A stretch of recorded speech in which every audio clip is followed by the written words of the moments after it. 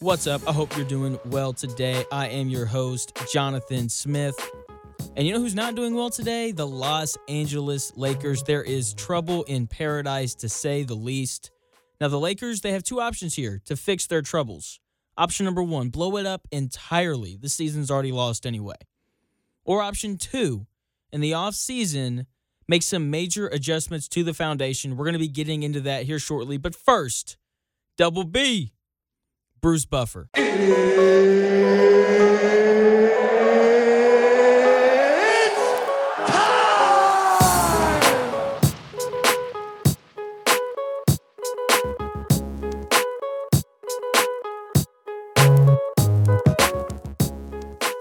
The city of Los Angeles is home to yet another great drama, adding the 2022 Los Angeles Lakers to that list.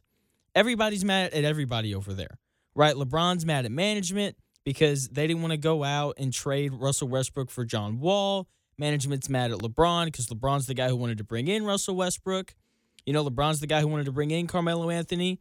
LeBron's the guy who wanted to bring in AD, right? So on and so forth. So everybody's just mad at everybody, and there's all this drama and there's all this tension. And Ramona Shelburne went on the Brian Windhorst and the Hoop Collective podcast, who she's very good friends with Jeannie Buss, and she kind of gave us some insight into what all is going on over there in Los Angeles.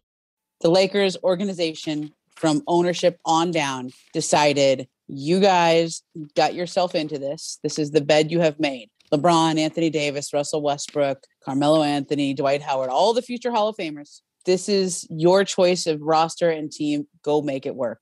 I feel like from that clip, it's pretty obvious what's about to happen here, right? The Lakers, they are putting their foot down. They're going to make LeBron clean up his mess.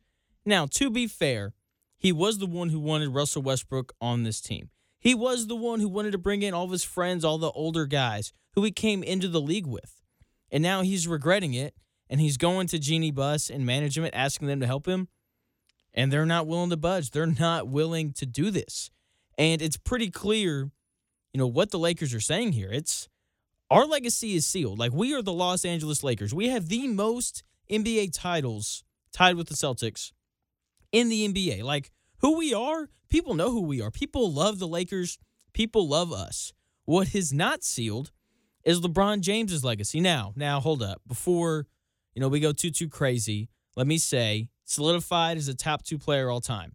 What I mean by saying his legacy is not solidified is that his legacy as a Laker isn't solidified, right? Like, I think that, you know, if you talk to everybody who, you know, has experienced having LeBron James on their team, you get mostly good feedback, right? You know, the Heat loved him because they won multiple championships. Obviously, Cleveland loves him because he came back and he won him a championship. Meanwhile, when you look at LeBron's time with the Lakers, yes, obviously, you know, they have the bubble trophy. They have the NBA title there. But outside of that, it has been extremely underwhelming as to what he's done for them, right? Like, he hasn't really done much of anything for them. If we're gonna be honest, his first year there in 2018 to 2019, they finished under 500 and missed the playoffs. 2019 to 2020, they won the finals. Now, part of that is, you know, the extended rest and things, but that's beside the point. At the end of the day, he did what they thought he was going to do. He won them a title with Anthony Davis. From 2020 to 2021, last year, they were a 7th seed and they lost in the first round. You know, injuries, whatever. I don't want to get into all that. This year, currently they are under 500 and they're the 9 seed. And there is a possibility that they miss the playoffs again. Which, look, if you had told me that when LeBron James signed that contract to go play in LA, that they would miss the playoffs not once but twice, I'd have been absolutely stunned. Okay, nobody would have bet on that. Okay, no matter what Anthony Davis's health was like, at the end of the day, you have LeBron James. You should make the playoffs. You know, he was supposed to come in. He was supposed to save the Lakers because, look, before LeBron James got there, the Lakers were a joke. Okay, they weren't very good. They were coming off the Kobe years. They didn't have a solidified star. So LeBron James was supposed to come in and restore a sort of winning culture to them. And he hasn't really done that. They've had one good year.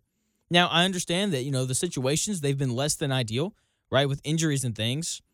But when you're LeBron James, a.k.a. LeGM, right, the guy who gets to handpick his players, and I know people don't like to talk about that, especially LeBron fans, but that's what he does, right? When you get to do that, when you get to have heavy say in the personnel on your roster, you take heat for that, okay? Like you take heat for wanting to trade for Anthony Davis, a guy that we knew was injury prone coming into the situation, okay? And look, AD continues to not buy in, and he is continuously sidelined due to injury. Okay, the best of ability in any sport at any age is availability. If you cannot stay healthy, if you cannot stay on the floor, then you're not worth very much, no matter how good you are. Even though Anthony Davis is, arguably a top 5 player in the NBA when he's healthy and when he's engaged, but when you're having to say and but, when you're adding on to that sentence, like that's a problem, especially the engaged part. Because, whether you're if you're a Lakers fan, like you've seen it, when Anthony Davis is healthy this year, he's just not playing very hard. He's not defending. He's not taking good shots. He's not very aggressive. He's settling for a lot of jump shots. He just doesn't look good. Okay, and on top of that, going back to LeBron James, when you say you want Russell Westbrook and he comes in and he doesn't fit well, and look, you could tell by watching him when he was in Washington, when he was in Oklahoma City, that he didn't fit well with LeBron James and the way that he plays. And then you want to go out, you want to vouch for him, say, hey, no, this is my guy. I want to bring him here. And then you bring him here, and it doesn't go well, and then you want to go cry to management like, hey, like, can you fix this for me? And then they don't. Like, you can't be mad at them. Like, this is on you, LeBron. This is your fault for wanting to bring in Russell Westbrook, not management's. This is something that you wanted. And so I'm with management here. I'm with Jeannie Buss. I'm with these guys. Like, LeBron, like, you have to clean up your own mess. Now, look, it's LeBron James, and these are older basketball players who are smart guys. Like, they can turn it around.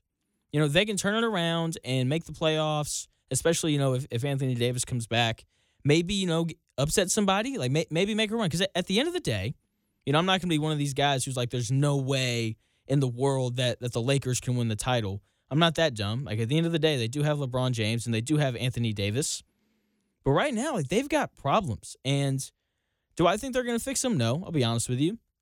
So I have created 2 options here. I think that there's 2 viable options for the Lakers going forward after this season.